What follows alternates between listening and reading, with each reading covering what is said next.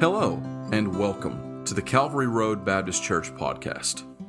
I'm Pastor Paul Shirley, and I'd like to thank you for taking the time to listen. Each week, we will be releasing sermons and studies delivered directly from the pulpit at our church. Our goal with this podcast from Calvary Road Baptist Church is to make the gospel and sound biblical preaching more available to a wider audience. We hope that these sermons will be a blessing and an encouragement to you each week. As the scripture reads in Psalm 119 and verse 116, "Uphold me according unto thy word, that I may live, and let me not be ashamed of my hope." Now, let's hear from God's word. I got a bottle and a half of water. Amen. Bless the Lord. It's good to be in the Lord's house tonight. Amen. Glad to have Brother Tim back with us tonight. I know he was disappointed he had to work today and didn't get to come, but I'm glad you got to be here tonight, brother. I was praying that you'd be able to. And do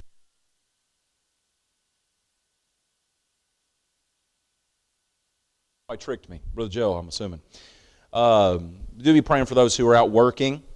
They're working in dangerous conditions. You say, well, the wind's over. Yeah, power lines on the ground are dangerous conditions. Amen. So be praying for them. Brother Sean is out working. Y'all know him.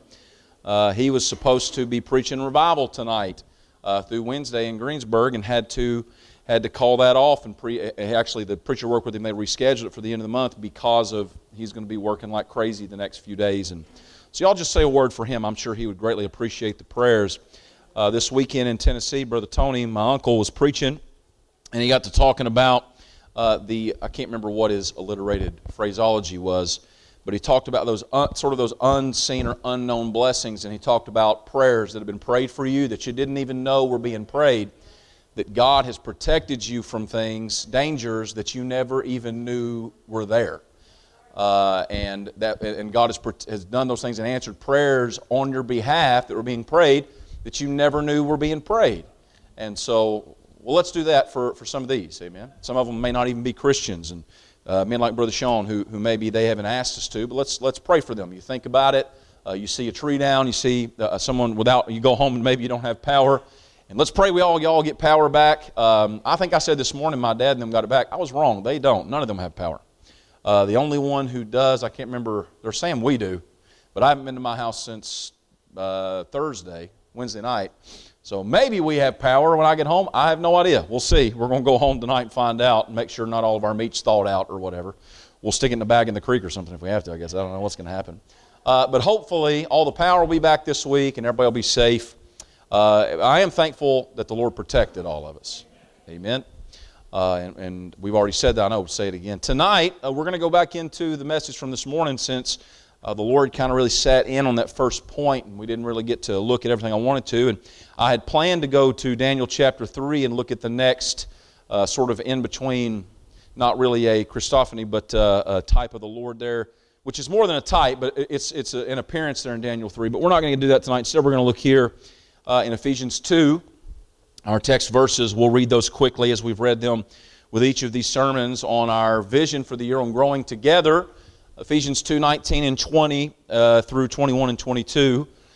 "Now, therefore, ye are no more strangers and foreigners, but fellow citizens with the saints into the household of God, and are built upon the foundation of the prophets of the apostles and prophets, Jesus Christ himself being the chief cornerstone, in whom all the building fitly framed together groweth unto an holy temple in the Lord, in whom ye also are builded together for an habitation of God through the Spirit." Let's pray and ask the Lord to help us as we look at His Word.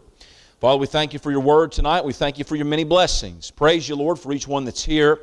I pray tonight, if You would, speak to us from Thy law. Lord, help us, God, to seek You, and Lord, help us to hear what You've got to say. We love You. We desire to please You with our lives. Help us to grow together. In Jesus' name we pray. Amen. Amen.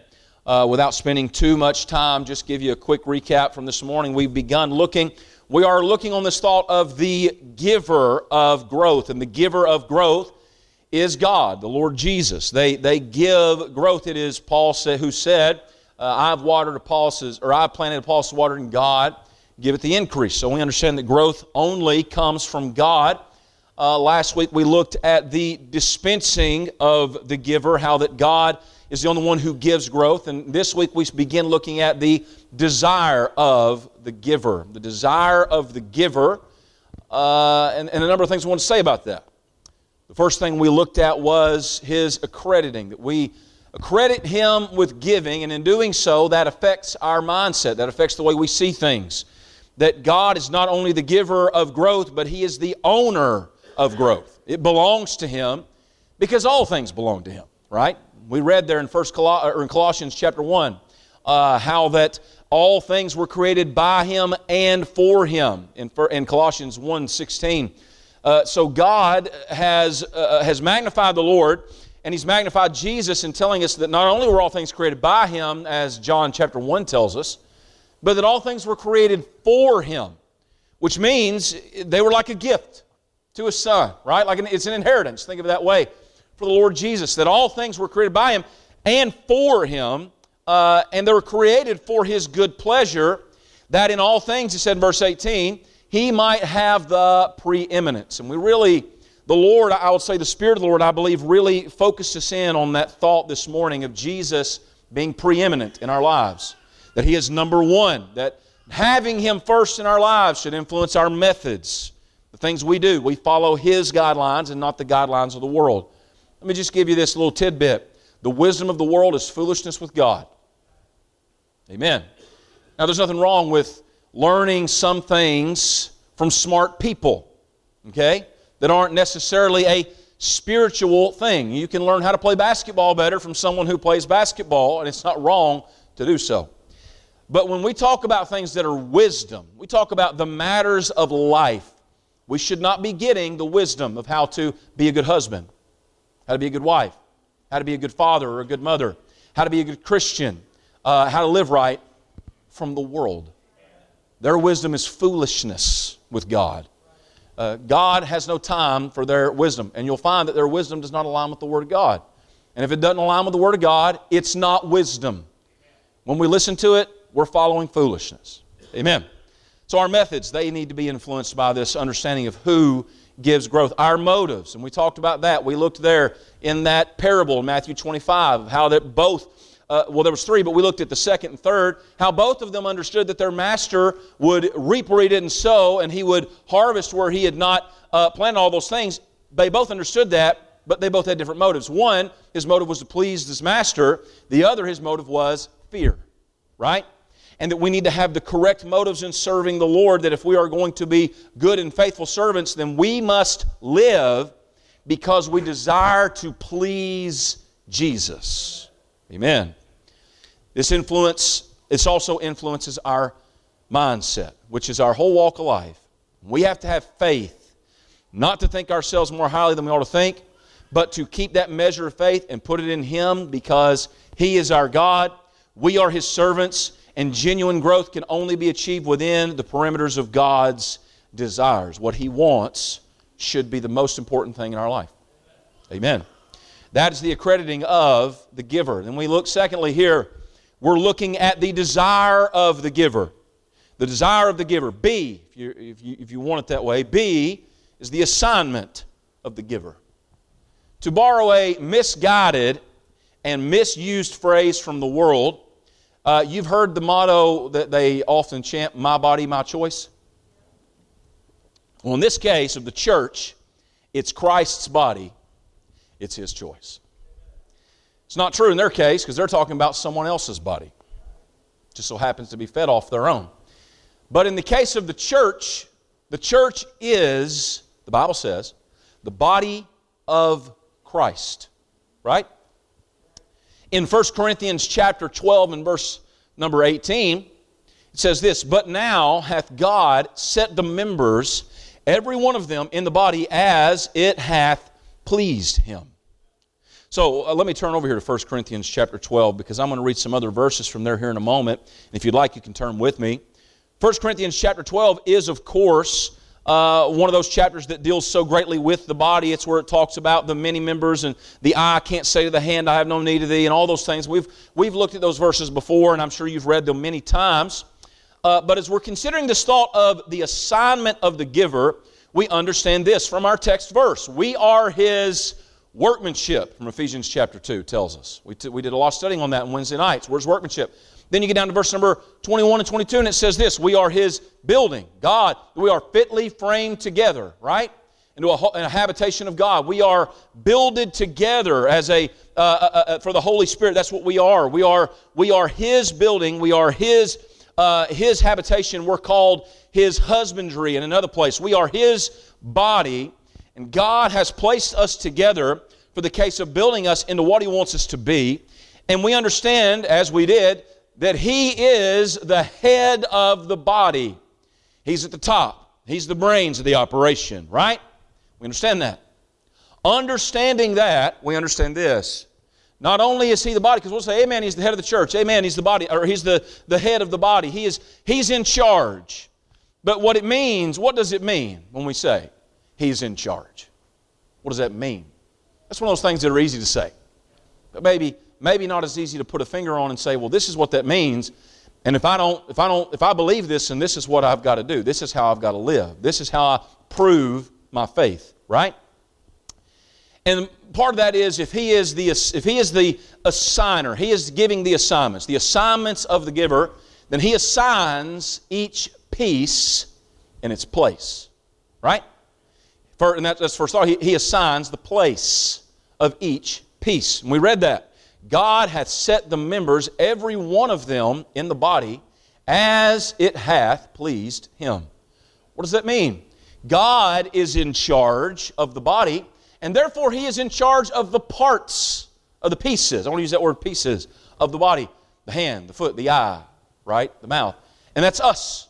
We are those disparate pieces. God takes those pieces, and the body works correctly when every piece is in its place doing its part. So, He assigns the place. Let's just talk about that place for a minute. And when I say place, I mean physically a place. Right now, we are in a place. The place we are in is Calvary Road Baptist Church in Shepherdsville, Kentucky. There are Calvary Road Baptist churches in other places in the country. But there's one right here in Shepherdsville, Kentucky. There's Calvary Road Baptist Church right here. This congregation, this building, this place. I believe God has put me in this place. Amen. That is why I came here and began to pray about becoming the pastor. And that's why we went through the whole process in 2020. And the Lord has put us here because I believe this is the place where God has put me. Amen. If I did not believe that, I would not have come here. Right now, looking out here and seeing some of you, the reason that you're here, the reason I believe that you're here is because God has put you in the place where He wants you. There's a problem if you don't believe that. If you don't believe God has put you in the place where He wants you, then you need to figure out where that place is. Amen. You say, well, you're trying to tell me I should leave? Lord, no. I don't want anybody to leave. But I'm telling you this, if you're here, then you need to have this faith. I'm here because this is where God wants me to be. I do not believe in church hopping. Y'all have heard that phraseology before, right? I don't believe in, I just go to church and I'll go to this one a couple weeks and I'll go to that one a couple weeks and I'll go to that one a couple weeks and I don't really have one set place where I go. I don't believe that's the way that God wants it because that's not a placing. You're really a part of nothing. And the Bible tells us we're no longer strangers and foreigners. We're no longer sojourners. That was a word, an Old Testament word used for those who were not a part of Israel but would come through and pass through and then, they would kind of sort of be a part but never really be a part. A sojourner until they would eventually become converted. That's what we need. We need people who are where they are because they believe it's where God wants them, right? In the place where God has put them. This weekend, Brother Tony was preaching to just the men on Saturday morning. He did just the men's leadership. And he preached a message called Going from Committed to Commended. It was a wonderful message. I'd love to get a copy of it and share it with some of you. But he was talking about Uriah and his life and how that God, there was this man Uriah that really, y'all know who Uriah was? Anybody know who Uriah was? He was the husband of Bathsheba. In fact, you go to the book of Matthew and they're giving the lineage of Christ. Bathsheba is not mentioned. She is only mentioned as who was the wife of Uriah, which is called Urias in that Greek translation of original there. But Uriah there, and he's talking about Uriah. And why did God put such a focus on him? That Uriah is actually listed as one of David's mighty men. And he kind of puts some focus on him. And he said, here was the thing about Uriah that was so impressive. And he brought it out in the Scripture that he was committed. He was so committed that David gave him a letter to give to his captain Joab. And the letter said, put Uriah in the front and back off and let him be killed. David gave it to Uriah, who delivered it to Joab, knowing that Uriah was so committed to his king and his captain, he would not read it. What an impressive thing, and what a despicable thing David did. David's greatest sin was not committing adultery, it was the death of Uriah. You can find it in the Bible. I mean, that was the greatest thing that God held against him, was the death of Uriah, who was a good man. And because of that, God honored him and made him one of David's mighty men and listed him, even though he is not a part of the lineage of Christ. He's not. His ex-wife is. The one he died and left to David birthed Solomon. But her name's not in Matthew, and Uriah's is. Why? Because God gives honor to those. And Tony's point was this. He said, those who are truly committed, God will commend them. That commending is basically, lifting them up, saying, look at this. Look how good a job, that good and faithful. That's like we looked at in Matthew 25 there, or wherever that was, 20, that we looked at earlier. So we talked about that idea of being commended, and he asked a couple of pretty difficult questions. And he said this, he said a lot of Christians have a consumer mentality about the church they're in versus a committed mentality. So what does that mean? And I'm giving him credit for saying it because he did say that. So if this makes you mad, you can call him. I'll give you his number. No, I'm just teasing him. But he said this. He said a lot of people, they'll come in and they'll say, well, I'm thinking about coming to your church. They'll say, well, awesome. Well, great. We'd love to have you. Well, what kind of programs do y'all have? What do you have for the children? What do you have for the teens? What do you have for them? What do you have for this and what do you have for that? And here's the thing. There's nothing wrong with doing those things. In fact, it's good to do those things for the furtherance of the gospel and for helping. And we just started doing children's church on Sunday morning. Do you know why when Brother Dennis came to me and mentioned it to me, I said, yes, let's do that. I approve it. Let's go. Because it is an easier way to get the gospel to little children who may not listen in the pew, but will listen up there with just some kids and they get a chance to play and eat a snack, and then you give them the gospel. It's an easier way to give them the gospel. And that is for the furtherance of the gospel, right? Well, we don't just do it to be doing something. Tony made this statement. He said, and if they're at a church and then they find out a church down the street has a better program or a better this, or, well, it fits our desires and our kind of needs a little better, we'll just go down there. Well, where's the commitment? The consumer mentality is this: the church exists to give me what I want and what I need. The church does not exist for me to give what I can to God. That's backwards. We're supposed to live for His pleasure. He does not live for our pleasure. The church does not exist for my pleasure and your pleasure. It exists for the pleasure of the Son of God. And what God wants is His children who have been saved to go to the place where He wants them, to get plugged in where He wants to put them, and for them to become a committed, contributing part of the church. Amen. For some, that's a big part, and for some, it is a more quiet or in the background kind of part. Maybe somebody is leading singing. Maybe somebody is taking up the offering. Maybe somebody's over there. And we're going to look at that here now as we kind of transition. We're talking about the place. When I say the place, I mean literally the local church where God wants you. The actual place, like geographically, where God wants to put you. But He doesn't just assign the place, but He assigns our post.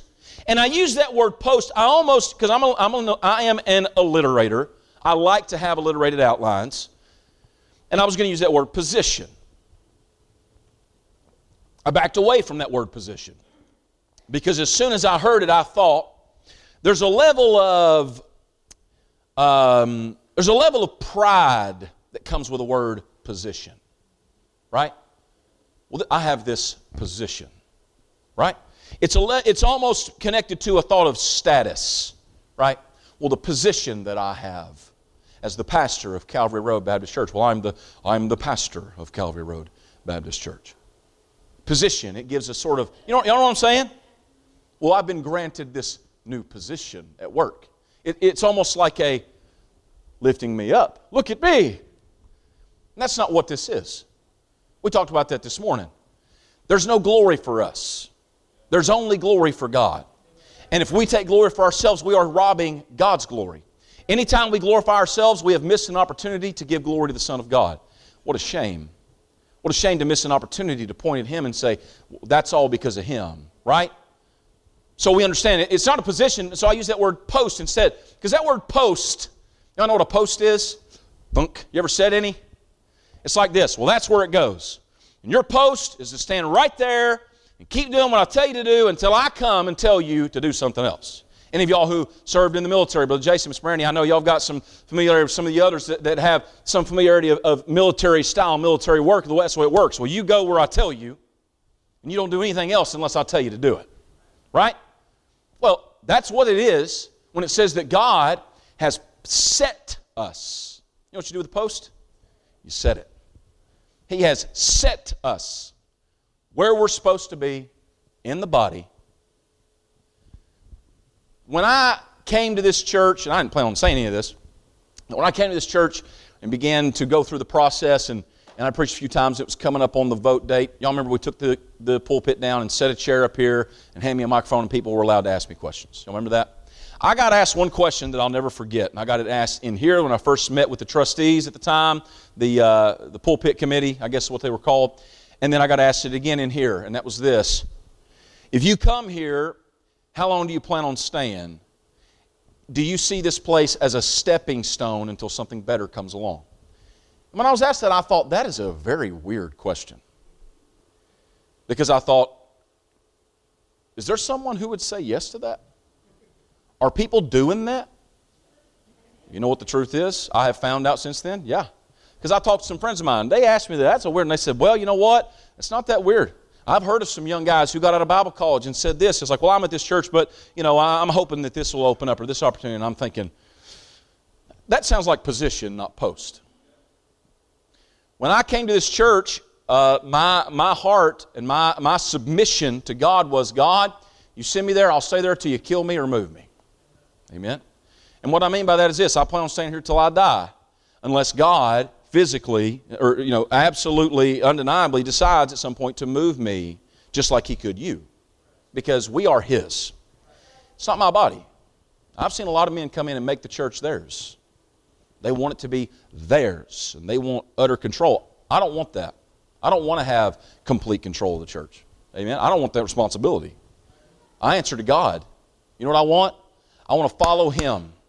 I want this to be a Christ-centered church, and we talked about that this morning. But this idea of post is this. God put me there. Now you stay there, and you do a good job until I collect you or I move you. Amen? That ought to be our goal when we go into any new work of God. Lord, if this is what you want me to do, I'm going to keep doing that till you collect me or move me. Right? Because He sets the members. In 1 Corinthians chapter 12, verse number 4, it's talking about gifts. In the first part of 1 Corinthians 12, he said this. He said, now there are diversities of gifts, the same Spirit. And there are diversities of ministrations, but the same Lord. There are diversities of operations, but it's the same God which worketh all in all.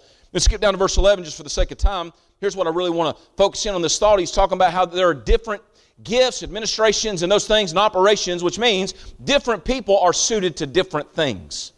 And we can all agree with that, right? Amen. We was up here having choir practice, and somebody, I don't remember, Miss Linda maybe said, hey, Brother Jason, come sing with us. And Brother Jason said, no, that ain't my gift. Now, I've never heard Brother Jason sing. Maybe he's just being modest, but he said that ain't my gift. And I'll just tell you, I've been around some folks, I love them, and they can make a joyful noise till the sun goes down, but singing's, I wouldn't say, their gift. Right? If I were to ask Brother Marty to come up here and play a song on the piano, could you do that? He's laughing, I'm assuming that's a no. I don't know, maybe he had piano lessons since he was little. Chopsticks, right? Some people have different gifts. Some people, you say, well, why don't you come teach a lesson in Sunday school? And they would faint at the thought. Others, they'll say, sure, I'll be there in 10 minutes. You know, they've just got a gift, different diversities of gifts. Verse 11 says this, all these worketh that one and the self-same Spirit, dividing to every man severally. That word severally means distinctly, separately. Then it says this, as He will. Who? The Lord Jesus. It is God's prerogative to place us where He wants us and to give the gifts to complete the works He wants us to do. God chose Moses to be the mouthpiece of God for all Israel, and Moses said, I'm not good at public speaking. So you know what God did? He made him good at it. Amen. God decides where we go, the place, and then He places us at a post where He wants us to serve. So my question is very simple to this. Are you serving in the post where God wants you? What post should you be taking up in the church? God wants us to be more committed. He wants us to be more committed to more, God wants us to be committed to more than church attendance. Now, let me be careful. Let me get you to focus on the way I said that, because some of y'all may have heard, well, Brother Paul said we should be committed to church attendance. He wants you to be committed to more than. That means greater than and equal to, right? Including church attendance, that's not the goal. Now, for some preachers, and they, man, I'd be happy if that member over there would just be faithful to church. Hallelujah. But that's step one of being committed. I'm committed to this church and being here. You know, every service I can, I'm going to be there. I'm going to be involved. I want to be a part of that and be there in my pew, in my place. But God wants us to be committed to more than that. Amen. God wants us to be committed to the work of the church, right? He wants us to be involved. Not just here, but involved. That's what God wants. God wants that from each of us, to place us and then to put us at our post. If God has set the members in the body as it pleases Him, then what does He want me to do in this place? Now, my place in this, my situation is a little more specific. I was brought here by God to fill a post as the pastor of this church. Most of y'all, all of you, have been here longer than me, right? And some of you were already at a post doing what God wanted you to do when you got here. The question is, are you doing what God wants you to do? I will admit there have been people stepping into a role at the church that maybe God did not want them to fulfill. Brother Tim, you've been in ministry many years. Have you ever seen that happen? Sometimes necessity brings that on, right? We've got an empty spot. It needs to be filled. And someone who is just faithful will say, hey, I'll do that. If nobody else will, I'll do it. And we'll say, nobody else here to do it. Will you do it? Yes. And then we walk away and we just leave them there. And they're squandering because they don't have that gift and they don't even really want to be doing that. But they also don't want to be unfaithful. Are you where God wants you? Are you doing what God wants you to do? If there's someone here tonight and you say, well, I firmly believe that God wants me to be involved in the bus ministry, but I just don't want to, come let me know. If the Lord is putting that on your heart, amen. When I was stepping away from New Water and coming here, it was a weird time. There was people weren't having church. It was COVID, all that stuff's going on. Literally, y'all remember, the week y'all voted, we had COVID. And I had planned, I really wanted to sort of have someone there to take up the mantle I was leaving behind, because God was taking me out from a post as the youth pastor and putting me into a new post here at Calvary Road. And I really wanted somebody to be in that spot when I left. I didn't want to leave a vacancy. Brother Sean had helped me for years at that. So I went to Brother Sean and I said, you think the Lord wants you to be the youth pastor here? And I expected him to say, yeah. He did not. He said, I'll do whatever Brother Tim needs me to do. And I thought, okay. Here's that faithful one who's saying, if nobody else will do it, I'll do it. I said, well, yeah, but what do you want to do? What do you think, Lord? He said, well, if I'm being honest, I've always felt like I was better at working with adults. He now teaches. We taught the Sunday school for the teenagers for years. After I left, now he teaches the young adult Sunday school class. Things have changed. And part of what did that is he told me that, and I was having a conversation with my brother-in-law, Jesse, and he said to me, I wasn't talking about that necessarily, but he said, I wish your dad would offer me to work with the youth, because I have a real burden for the youth and would love to do that. And I thought, I was shocked to hear that. And when I told my dad that, you should have seen the light come on in his eyes. Really? Really? Because he thought, I'm doomed, I guess. Nobody wants to be the youth. And Jesse stepped in, and there's been some growing pains here and there, because there's always going to be when you step into a new work for God. But when a pastor finds out somebody has a burden from the Lord to do a specific work, it is a good thing. So if the Lord ever speaks to your heart, Braden, if he tells you he wants you to sing that solo we talk about sometime, amen? You know what I'm saying? The Lord ever speaks to your heart and says, hey, I want you to do this, don't hesitate. I'm being serious. I'll joke, me and Brady joke around, but if you ever say, Brother Paul, I'd like to take up the offering sometime, or I'd like to, let me know. Amen. I'd love to sing a special. Let me know. I want to do that. And by the way, don't let me forget. I've told you, my brain's a paper bag. Sometimes I do. But if you've got something and the Lord is speaking to your heart that, man, I would love to get involved in this kind of work. I'd love to get involved in that. The Lord may be working you toward that, because He sets us where we belong as it hath pleased Him. And He gives the gifts severally as He will. Right? So I'll tell you what else that means. That means there ought not be any trouble over who's in what place if it is God doing the setting. Now, I will admit, there have been times where it wasn't. There's been times where there have been maybe less spiritual people involved and they were working things to their favor, and I'm not going to sit here and act like that has never happened. But if God is working in it, here's what God does. He assigns a place. He assigns the post. He also assigns peace. You read in this same chapter in 1 Corinthians chapter 12, verse number 24. Skip down there to verse number 24. He gets on talking about all those members, and he says members in particular, which means God has particularly placed them where He wants them. Verse number 24 says this. He's talking about, in the previous verses, those comely parts and those less comely parts. How that those parts that maybe don't have the big bright marquee in God's eyes are more honorable because they're faithful to the work without the recognition. Right? In verse number 24 he says this, for our comely parts have no need, but God hath tempered the body together, having given more abundant honor to that part which lacked. Verse 25, that there should be no schism in the body, but that the members should have the same care one for another. And whether one member suffer, all the members suffer with it, or one member be honored, all the members rejoice with it. Now ye are the body of Christ, and members in particular. So what does that mean? I use that word post because I said it's something that is assigned to us. We're building, I've told you over and over, and I want you to keep that through all these sermons.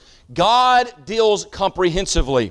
When we learn something, He wants us to build on that. God is a builder. He doesn't pluck and pick. He builds. He's a master builder. And so when we learned about unity, as we were dwelling together in unity, now we're learning about growing together. We only grow together in unity.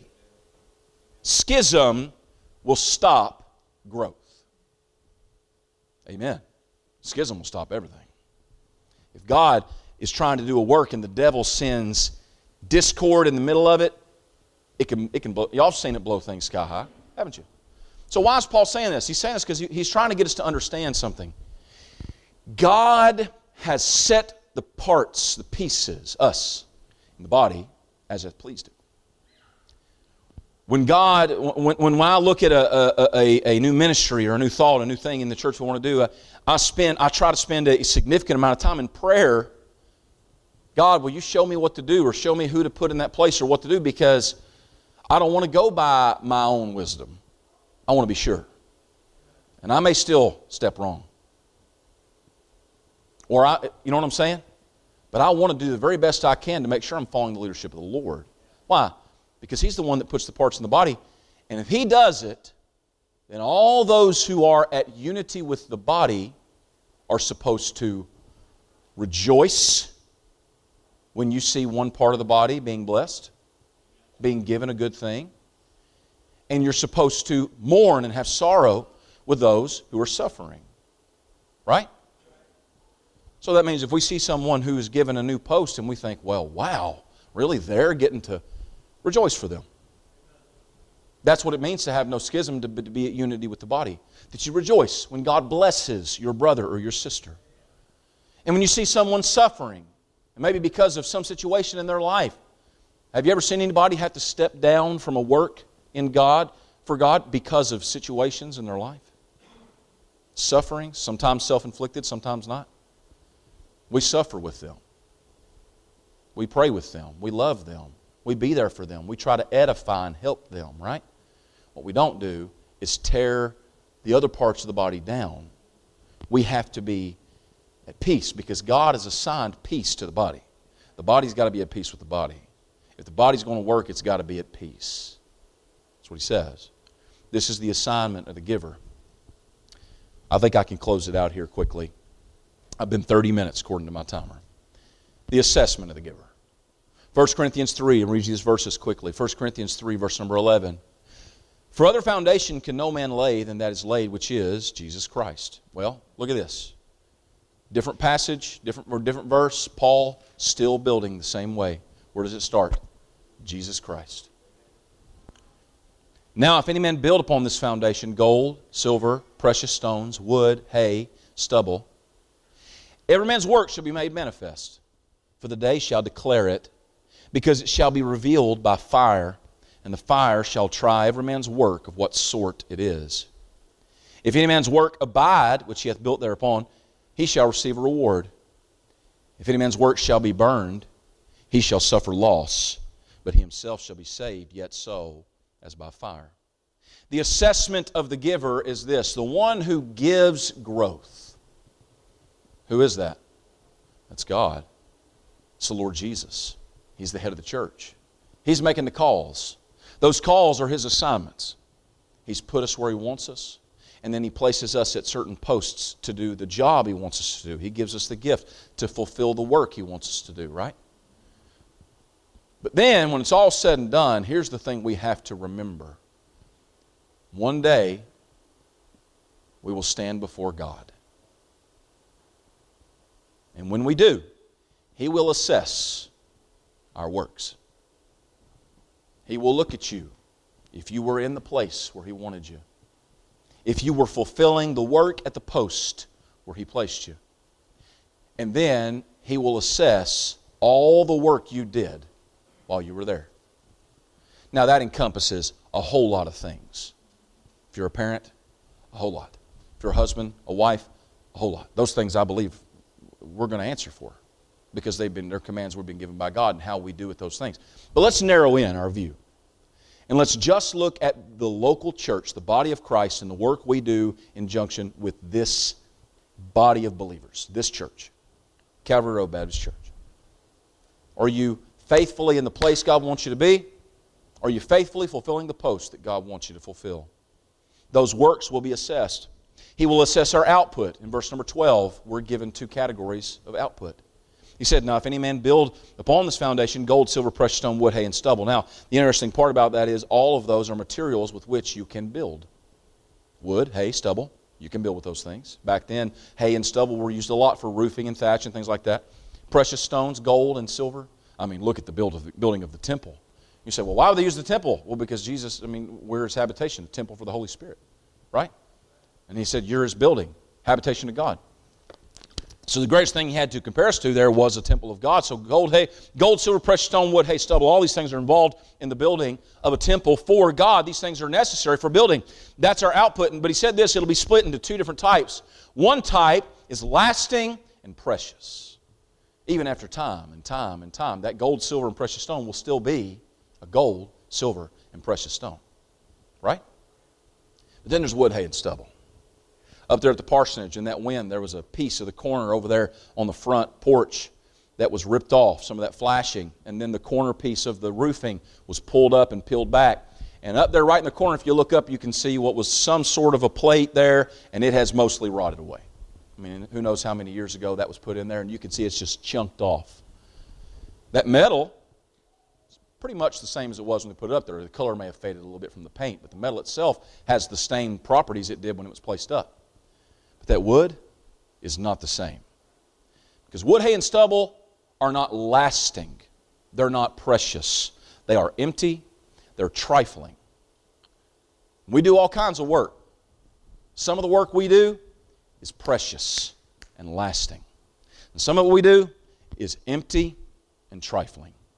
That's what He said. There's two types of work. That's the output. He will assess it. But then He will assess the outcome. What's the outcome determined by? Fire. It's one thing to look at it and the Lord say, that's wood. You say, but Lord, I did hours a day of this for you. I've spent so much time on this. But in the fire of God's gaze and God's assessment of our work, there will be no disguising wood for gold. If you did it for your own glory, if you did it out of spite or, I'll do it, but I ain't happy about it, I don't think that's precious gold and silver. Right? Amen. You ever had to do something in the church you didn't want to do? Yeah. Amen. You ever worked in the toilet? You've probably done something you didn't want to do. I've done things that aren't nasty work like that are more emotional, confrontational. I didn't want to do it. Why did I do it? Because that's my post. I don't want to, but I'm going to. And the whole time I'm praying, God, please let me be doing this for the right reason. Because one day it's going to be tried by fire. And the one who's going to try it is the one who assigns it. He's the one who put me where I was and told me what to do. He's the one who is the head of all, who has established what we're meant to do. And when I stand before Him, to see that burn up, can you imagine how disappointing? To stand before God and God to declare all the things you did and watch it just burn away. Can you imagine how disappointing? He will assess our outcome. It said this, every man's work will be made manifest. That means there'll be no faking it. What will it manifest? The day will declare it, because it shall be revealed by fire. The fire shall try every man's work of what sort it is. Is it valuable? Is it good? Is it lasting? Or is it junk? I dare say there'll be a lot of things when I stand before God, God will say, you didn't do that good. You didn't do that right. You didn't do that well. You had the wrong spirit. You had the wrong attitude. You did it halfway. Right? What's funny is the Bible tells us that whatsoever thy hand findeth to do, do it with thy might, as unto God and not unto men. And that idea is when you're doing something for everything you're doing, whether it's for your neighbor or for God, you need to do it like it's for God. But what about the stuff we're doing for God? Are we doing that like it's for God? I don't need to come in here and preach and think, well, it's for all of y'all. I want God to bless you. I want that. I pray for that. I want God to speak to you. But I can't get up here and do it for you. It's got to be for Him. Your Sunday school class can't be for me. It can't be because, well, that's what you got to do. It's got to be for God. We did choir practice today. It can't be because I want to get up here and sound nice. It's got to be because I want to praise God. And I want the church to praise God with us. It's got to be for Him. That is precious and lasting. He assesses our output. He assesses our outcome. He assesses our honor. And we're done. He said, if any man's work abide, which he hath built thereupon, he shall receive a reward. If any man's work shall be burned, he shall suffer loss, but he himself shall be saved, yet so as by fire. So what does that mean? You say, well, that maybe that's talking about the sinners. No. A sinner cannot produce gold, silver, and precious stone, because a sinner's works will never be observed by God. This is a place that is set aside specifically. When I say their works, I mean outside of faith. That's it. Faith in Christ. One day they'll stand before God, and it will be, here's what they'll be judged in. Is your name found in the book of life? And that'll be their judgment. Well, our name's found. Those who are at this event Paul's talking about, even the ones who come and all their works are wood, hay, and stubble, will still be saved. See it? Yet so as by fire. Which means they'll go in with nothing but their salvation. But those who come with gold, silver, and precious stone, when the fire is done, there will be left something good and valuable to give to their God. I want to give God something.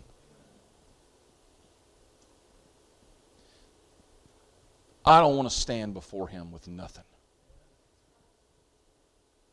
The Bible says, speaking of the Jews specifically, they'll look on Him whom they have pierced. Last thing I would ever want to do is finally shed this mortal coil. Go and see the one who died on the cross for my sins, who shed every drop of blood for me. And as I step forward, and Him to look at my works and then to assess it by fire, and when He's done, there just be ashes. And I look on Him with nothing to show for all He did for me. I don't want that. Now I know my rewards are not going to stack up to some of these others. The prayer warriors we've known, they're going to have gold You know, those ones who, that servant. Brother Tony was talking about that commitment mentality, and he mentioned a lady by the name of Miss Christine who taught Sunday school all those years at their church, a little old lady. She just taught Sunday school for all those years and all those years and all those years. Those like Miss Linda working in the nursery, you know, who've given their lives to the Lord, and they never get put on the marquee, but they just give their lives and their heart to the Lord. And there's many of you here tonight that do that, and I guarantee one day we'll stand before God, and as the verse said, you'll be worthy of much more honor than me. But the fact is, I can't imagine standing before Him and having nothing. I can't think of anything more dishonorable. And Him say, you can come in. And know I get to go in, but I have nothing to give Him. I can't repay Him for what He's done for me. Man, I want to give Him something. I want to have something to show for what He has invested in me. He's invested in me. He's invested a whole lot more in me than He has a whole lot of others. Giving me good God, raising a preacher's home. He's invested a lot in me. How horrible, unthinkable for me to show up with nothing. He is our master. It is He who we answer to. It's He that gives growth. This is the desire of the giver. His desire is when we arrive to present Him with gold, silver, you know what He's going to do? Reward us. So what's that going to be? I don't know. I don't know exactly what it's going to be. I know a lot of people have a lot of different ideas, but here's what I know. He said He would reward us. He shall receive a reward. It's not heaven, because they both get heaven. So I don't know what that reward is, and I'm undeserving of one. But I want to have something to show, don't you? I want to have something to give Him, to show Him. When He assesses my work, I want to have something to give Him. This is the desire of the giver. It is God's desire to build us. It is God's desire to grow us. And that's not determined by the pieces. It's determined by God. It's determined by Jesus Christ, who is the preeminent. He decides. And all this, all we do, must be to please Him. And if we will go about the work, now I'll tell you what, men like Brother Gentry, who walked away from a successful, from the world's purview, ministry as a pastor, a church he started, right? He started Victory, right? Planted that church. And then go into a thankless ministry and missions. Now that's a big work. But you don't have to do that. You don't have to do that if that's not what God wants you to do, to receive a reward and to present gold, silver, and precious stone. You know what you have to do? You have to be in the place God wants you in, fulfilling the post that God has given you to do, and you have to do it with this motivation. I want to please my God. If you can do that, doesn't matter if you're in a far country or if you're in your hometown, if you're behind the pulpit or if you're in the pew or if you're cleaning the church or you're taking up the offering or you're giving faithfully, giving extra, or you're praying, you're a prayer warrior, whatever that thing is that God has and wants you to do, if you're doing it and you're doing it for His glory, because that's what He wants you to do, then you will stand before God and you will have the gold, silver, precious stone of doing what the Master wanted you to do for Him. Amen? He's the giver of growth. The only way we're going to receive it is if we are in our place, at our post, doing our part.